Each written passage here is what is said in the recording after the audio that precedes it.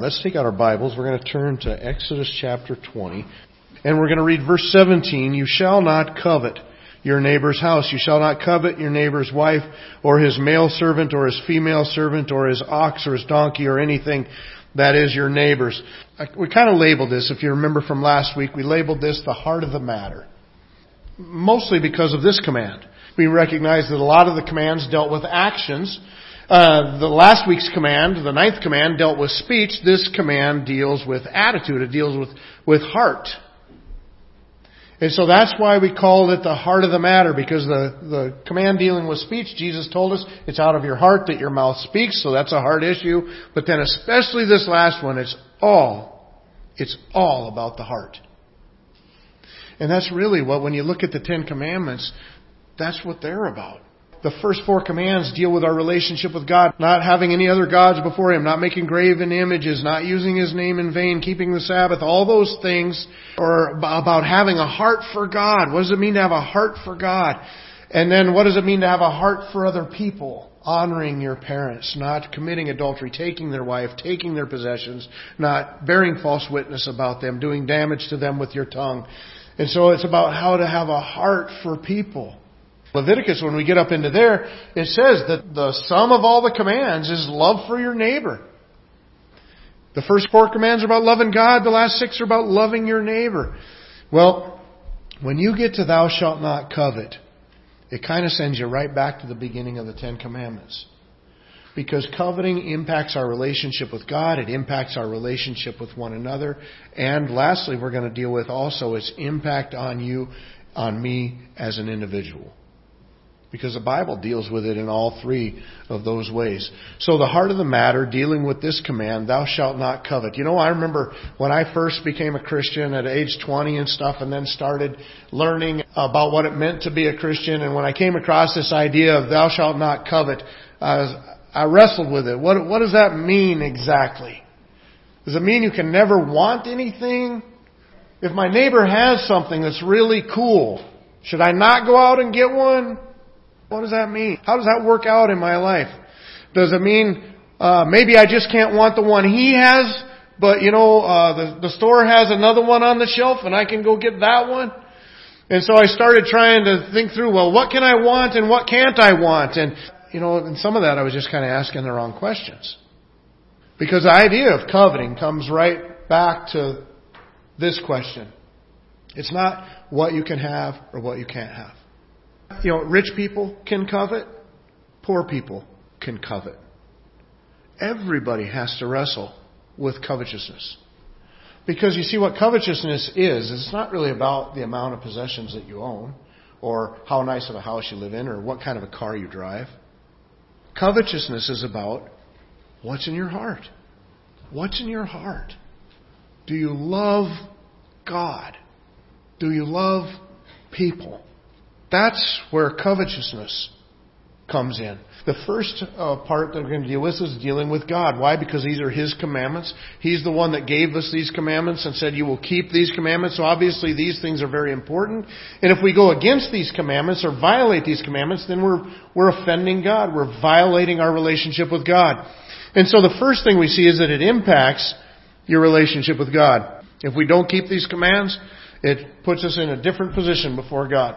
Now, obviously, none of us have kept these commands. I am guilty of covetousness. I have been in the past. I will be in the future. I'll wrestle with it. That's exactly why we need Christ. That's exactly why we need the gospel. And that's one of the points that the whole law is getting across, is it's showing us, look, here's the straight line. Look at how crooked you are as you've veered off of it from time to time. And it's meant to bring us to Christ, to bring us to the gospel. And you know what? When you look at covetousness, it's actually the opposite of the gospel. In covetousness, you're looking at something somebody else has and saying, boy, I wish I had that. I wish I had their circumstances. I wish I had their job. I wish I had their home. I wish I had. And so you would like to have whatever somebody else has. In the gospel, it's the opposite. Jesus says, I'm willing to give up what I have so that you can have it. You see, Jesus says, you don't have life and I have life, and I will lay my life down so that you can have it. Covetousness says, I want what they have. The gospel says, I want to give them what I have. And that's what we have in Christ. But it impacts our relationship with God. Now, obviously, because as we violate the commands and we violate that relationship with God. But even as a Christian, if I violate one of these commands, does it mean I'm no longer forgiven, no longer a child of God? No. But it does affect my relationship with God at the moment. You know, it's kind of like when I was a child. When I was a child and I'd done nothing wrong, I was excited to see my dad come home. When I was a child and I did something wrong, I wasn't excited to see Dad come home. Especially if it came with the precursor of my mom saying, wait till your dad gets home. It does that same thing with our relationship with God, and so it impacts it in that way as well. Well, covetousness brings us right back to the very beginning commands that God gives in the Ten Commandments. It brings us right back to not having any other gods before Him. Because when we covet other things, we are committing, the Bible tells us, we are committing idolatry. You know, for a long time I kind of struggled with that. I would hear people talk about idolatry, and they would say, you know what, we worship other things and stuff like that. And I remember as a younger Christian and stuff, I thought, no, I don't. I'm not worshiping other things. I don't make any idols. I don't bow down to anything. I'm not praying to anything else. Until I recognized covetousness. When I realized what covetousness is within my own heart, then I realized that I am guilty of, the very first commandment, have no other gods before me, I always thought was the easiest one to keep. No way I would ever worship a different God than Him. But I have, through covetousness. In Ephesians chapter 5, verses 5 and 6 says, for you may be sure of this, that everyone who is sexually immoral or impure or who is covetous, that is an idolater, has no inheritance in the kingdom of Christ and of God. Now that tells us how important this is. No inheritance in the kingdom of God. Not going to heaven if this is how we live in covetousness. Let no one deceive you with empty words, for because of these things the wrath of God comes upon sons of disobedience. But notice right there in the parentheses what he does. He says, or a person who is, he's listing these different sins that people participate in. And he says, look, if this is your lifestyle to live in these sins, you're not part of the family of God. Don't let anybody deceive you with warm fuzzy words or whatever. It's just those things run contrary to God, so you cannot embrace God and sin at the same time. He says, but when he's going through there, he lists this one sin, covetousness, and he says, which is idolatry. You're worshiping other gods. He does the same thing in his letter to the Colossians. To the Colossians in chapter 3, he says, put to death, therefore, what is earthly in you, sexual immorality, impurity, passion, evil desire, and covetousness, which is idolatry. On account of these, the wrath of God is coming. And so again, he does the same thing. He gives them pretty much the same list of sins, and he says, when he gets to covetousness, he puts an added emphasis on it. He says, this is idolatry. Why?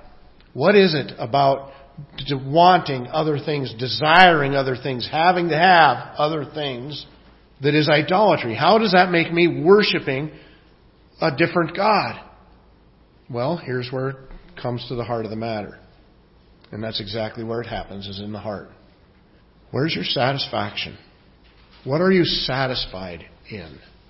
What gives you satisfaction? I remember when I was a kid looking forward to Christmas time or a birthday, right? You're scouring the little kids aren't going to know what I'm talking about, but JCPenney's catalogs and Sears catalogs and stuff like that. You'd go scouring the catalog. If we're going to bring it up to speed, if I was living as a child during this time, then I would be looking online. I'd be looking on Amazon. I would be Googling things or whatever.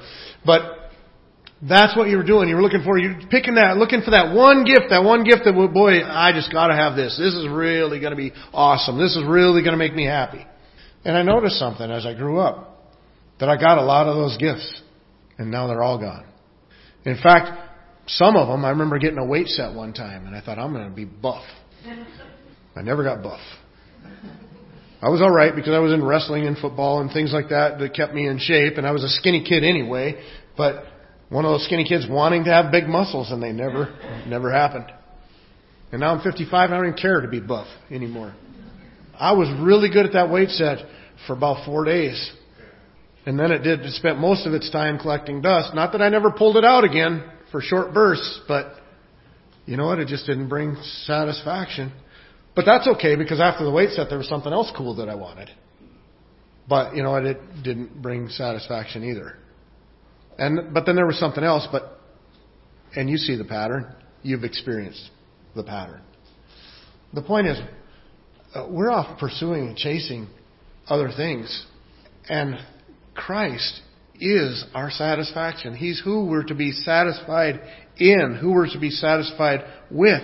You see, if we find our satisfaction in God Himself, then those things are just things. And not that they're not enjoyable. In fact, you know, early in the book of James in chapter 1, he tells us every good and perfect gift comes from the Father. And so He gives us things to enjoy. We can enjoy those things, but you know what? If it's all about those things, it's not that enjoyable. It's temporary and it fades. But our satisfaction is to be found in Christ. Our contentment is to be found in Him. We should be completely content knowing that we have Him. You know what that does? It really sets you free to enjoy Him, to enjoy people, to enjoy things. Because it's a very different experience when you have the freedom of being content in Christ compared to the bondage that comes with covetousness. But why is covetousness idolatry? Because you start to look to other things to satisfy something that only Christ is meant to satisfy. The Bible tells us in Ecclesiastes that God has put eternity in the heart of man. I've heard it often described this way, like a God-sized hole in your heart that's meant to be filled only by God Himself. And I think that's why so many times we chase after things. We're trying to fill that hole, fill that hole, fill that hole. We fill it with things. We fill it with position and reputation. We try to fill it with relationships. We try to fill it with a lot of different things. The only thing that can fill it is God. You see, now you're starting to see why that's idolatry. Because if there's a hole in me that only God is meant to satisfy, and I seek to be satisfied in something else, then I'm actually chasing a different God. You know, in Hebrews chapter 13 and verse 5, it says, "Keep your life free from the love of money and be content with what you have, for He has said, I will never leave you, nor forsake you." Don't go chasing after dollars. Dollars are not what your life is all about. Don't be worried about that stuff. God's going to take care of you. He says, but be completely content with what you have. Why should you be content? He says, because I'm here. Because I'm here. God's saying your relationship with me should be enough to give you that satisfaction, that deep, lasting satisfaction that you're looking for in life. It's when we don't have that we chase all the other things. In James chapter 4, he deals with this. He says, what causes quarrels and what causes fights among you? Is it not this, that your passions are at war within you? You desire and you do not have, so you murder. You covet and cannot obtain, so you fight and quarrel. You do not have because you do not ask. You ask and do not receive because you ask wrongly and to spend it on your passions.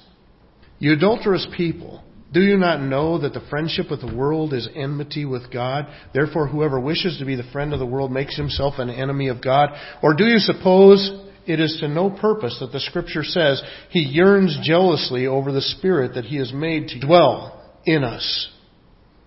He's describing what this covetousness does within ourselves and within our relationship with God. And let's focus first of all on the last part of the passage. But notice how he refers to them in verse 4. He says, you adulterous people.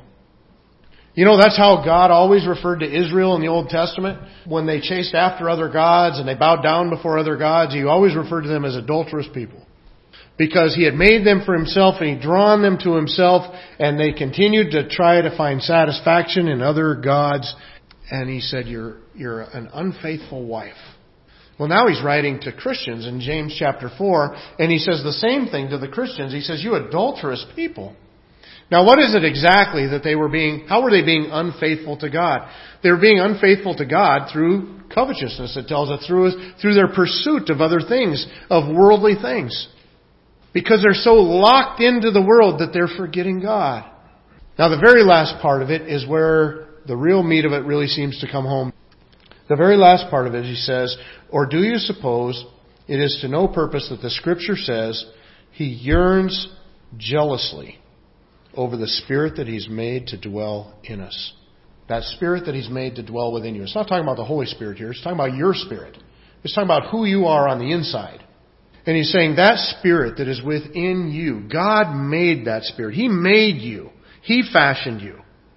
And that Spirit that He's made to dwell within you, it says that He yearns jealously for it. In other words, what God wants out of this relationship is for you to turn back to God, the one who made you, the one who sent His Son to die for you. He wants you to turn back to Him and yearn for Him, to love Him the way that He loves you. That's not a lot to ask, is it? But at the same time, it's everything to ask. That's what we look for in our relationships. That's what we're looking for in our marriages. God is just saying, look, I am crazy about you. I want you to be crazy about me. But what happens is, God's crazy about us, and so He kind of spoils us a little bit. And when He spoils us a little bit, and we get to experience good things in life, it should turn us right back to God and say, God, thank you so much. You are so awesome for allowing me to experience this. But instead, a lot of times what we do is we get so caught up in the experience itself, or the thing itself, or the reputation itself, or the relationship itself, or whatever it is, that we don't even take a look back to God. And all of a sudden now all of our focus is on this one thing, and where's God? He's going, I'm the one that gave you that. That's our relationship with God. He yearns for us. He loves us. He's crazy about us. If we're not crazy about Him and we're crazy about something else instead, if we're not finding satisfaction in Him, we're finding satisfaction in something else, no matter what it is, that's idolatry. We're putting something else in God's place and enjoying that instead of Him. You know, I've experienced it both ways. I've experienced it where I got to enjoy something and I just thought that experience or that thing or whatever was just it. And that's what I'm excited about. That is so much more empty of an experience than if I turn back and I worship God for it.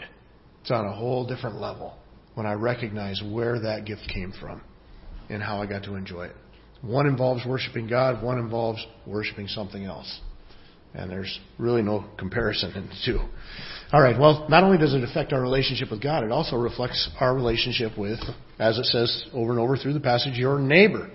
You're impacting other people that are your neighbors or that you are around. In the same way that covetousness leads us back to idolatry, covetousness in dealing with our neighbor leads us back to all the horizontal sins as well. You're not going to take your neighbor's belongings without first coveting his belongings. You're not going to take your neighbor's wife or spouse without first desiring that spouse. And so this really actually kind of does what Jesus does later on when Jesus says in the Sermon on the Mount that you say don't kill, I'm telling you don't hate. You say don't commit adultery, or the Word says don't commit adultery. I'm saying don't even lust. And this last one really does that. Because it's saying, look, it's not only don't murder, don't commit adultery, don't steal. It's also don't want their stuff. Don't set your desire on those things. And so when we look at it, this really becomes the heart issue of dealing with our relationships as well. Let's revisit James chapter 4 for a moment. The very beginning of part of the passage doesn't deal so much with their relationship with God. It deals first with their relationship with others. Because he says this in the beginning. He says, what causes quarrels and what causes fights among you? So he just leads with a question. Is it not this, that your passions are at war within you? You desire and do not have, so you murder. You covet and cannot obtain, so you fight and quarrel. And so he says, look, why is there friction? Why is there bickering? Why is there fighting? Why is there quarreling and strife? Why is there tension in your relationships? He says, isn't it because of this? Because you're wanting other people's stuff? You want what they have? You don't have it, so it makes you frustrated, makes you bitter. As people, we struggle with that sometimes. When somebody has something really cool happen to them, often we go to, well, why can't that happen to me? If somebody has something really nice, boy, I would love to have something like that. Somebody has a situation that works very well for them. Boy, if I could experience something like that. And you know what? The whole point is we should be happy for them. Our response shouldn't be, wow, I wish I could have, but wow, that's pretty cool that they get to experience that. So it impacts our relationship with others. When we think about these things in our relationship with God and our relationship with other people, God's given us a great example when we look back into the Old Testament. We've already seen it in our study through Exodus up to this point. Remember back in chapter 15 when they came out and they found some water and it was bitter, and what did they do? They complained. They grumbled. And God was merciful. What did God do? He made the bitter water sweet and they were able to drink. Then we get to chapter 16 and they want the bread. We're hungry, and God hears their grumbling, hears their complaining, and He gives them bread. Then we get to chapter 17, and they're thirsty again, and He gives them water out of the rock. And then you keep kind of following that idea, and they get to, recorded in Numbers chapter 14, I think it is. They get up to the promised land where they're about to go in, and they send in spies, and they come back and they say, forget it, we could never do that. We could never beat those guys. And they start to grumble and complain again, and they complain to Moses, and they say, you brought us out here into the wilderness so that our children would die in the wilderness. And God said, okay, that's enough. Because of your grumbling and your complaining, you're going to die in the wilderness, but your children are going to go on into the promised land, and they would do that 40 years later. When you look at Deuteronomy, when that next generation is about to go into the promised land, Moses reminds that generation, look back at your forefathers before you. God continually provided for them in miraculous ways in the wilderness. They continually grumbled about their situation. And they're not here to go into the promised land today just because of that. In Psalm 106, the psalmist does the same thing, going through Israel's history and showing how they continually grumbled against God and they continually failed God in areas of faithfulness. Why did God take it so personally when they grumbled about their circumstances? They grumbled about where they were in the desert there. It's because God is the one that has them there in the desert. You know what? When we grumble about our circumstances, it does two things. Grumbling about our circumstances, first of all, says something about our relationship with God. Because it's God that is allowing us or even putting us in those circumstances. And so there's things for us to learn in those circumstances. There's things for us to even enjoy in those circumstances. But you know what the second thing it does is? It impacts our relationship with other people. Because as we feel under those circumstances, we begin to be short with other people and we begin to be bitter over things because we're not content, because we're not satisfied, because we don't feel like we're getting what we deserve. You know, in Galatians chapter 5, verses 25 and 26, and the context of this is, he just got done going through the works of the flesh, and he lists a bunch of horrible sins. And then he goes into the fruit of the Spirit in our life. And that's things like love, joy, peace, gentleness, goodness, faith, meekness, temperance. So good things that can be in our life as we walk in the Spirit. Bad things that are in our life. Ugliness that's in our life as we live in sin. And then he says in verses 25 and 26, if we live by the Spirit, let us also keep in step with the Spirit. Let us not become conceited, provoking one another, envying one another. And the reason I bring this up, I know it doesn't have the word covet in it, but it has a sister in it, which is envy. And it says, look at what we do when we're envying one another. We become conceited, proud, arrogant. We provoke one another. You know, it's just part of your nature. If you start feeling like you don't have what you should have and things aren't going the way you want them to be, if you don't put covetousness aside, if you don't find your satisfaction in Jesus Christ, if you don't humble yourself under the mighty hand of God, which is actually exactly where the rest of James chapter 4 goes, if you wanted to look back at that. But if we don't humble ourselves before God and humble ourselves under this command to not covet, then it will create bitterness within us. And it'll create strife in our relationships with other people. So much so, even to the point where, God forbid, you break one of the other commands and you start to begin to try to take what they have. But that's where it leads. 1 Corinthians chapter 13 and verse 4 gives us a lot better way. It says, love is patient, love is kind, love does not envy or boast, it is not arrogant. It's the way of love. You know, the antidote for covetousness is love. It's love of God and love of other people. I think of Romans chapter 13 and verse 9. He says, for the commandments, you shall not commit adultery, you shall not murder, you shall not steal, you shall not covet, and any other commandment are summed up in this word, you shall love your neighbor as yourself. Well, lastly, how does this impact you? Well, obviously we're already kind of tipping into that. If I'm covetous, if I'm chasing after other things, I am forever unsatisfied. Continually unsatisfied. And that doesn't create a very pretty person on the inside. Well, Jesus warned us in Luke chapter 12 and verse 15. He said to them, "Take care and be on your guard against all covetousness, for one's life does not consist in the abundance of his possessions." He's just telling the people, look, your life is so much more than what you own. Well, in fact, you know what? He goes on to tell a story right in that chapter. He said there was a guy, and he was doing well. He was prosperous, and he had barns, but his barns were all full. And he said, you know what I'm going to do?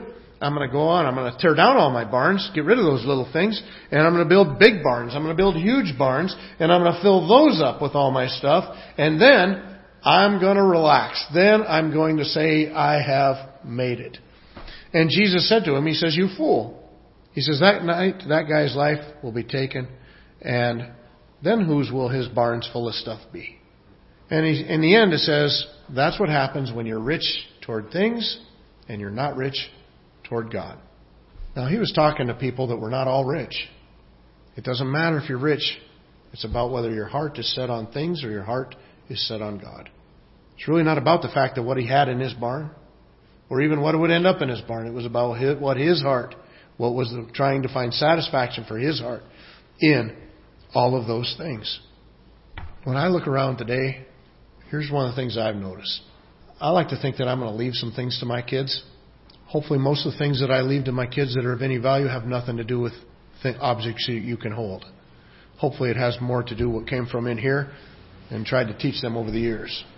You know what, even with that, I still like the idea of leaving some things to my kids. But you know what? I found that in the end, the kids come and they go through the house and they take a few sentimental things, maybe a couple of kind of useful things, and the rest of it gets put on the auction block. Most of us, when we get to the end of our life, the kids are going to walk through our stuff and say, man, why didn't they get rid of this before I had to deal with it? You know? That's what your stuff is going to be. And everything is going to be in your relationship with God and your relationship with other people. So you know what? We're really getting that jump on it if we make what's important then important now. If we find satisfaction in our relationship with God, which will be expressed in our relationship with others, then life is good. And of the physical things that you get to drive or own or whatever during this life, who cares who gets them in the end? In the end, the landfill is where they're going to end up. The Apostle Paul wrote to Timothy. He says, but godliness with contentment is great gain. For we brought nothing into this world, and we cannot take anything out of the world. But if we have food and clothing, with these we will be content. But those who desire to be rich fall into temptation, into a snare, into many senseless and harmful desires that plunge people into ruin and destruction. For the love of money is the root of all kinds of evil. It is through this craving that some have wandered away from the faith and pierced themselves with many pangs. And so he's warning Timothy there. He says, look, if people set out after money, it just leads to a lot of ugly things within us that even reach out and try to do harmful things to other people to try to get an advantage. He says, so there's a real ugliness in there. He says, but you know where the real gain is?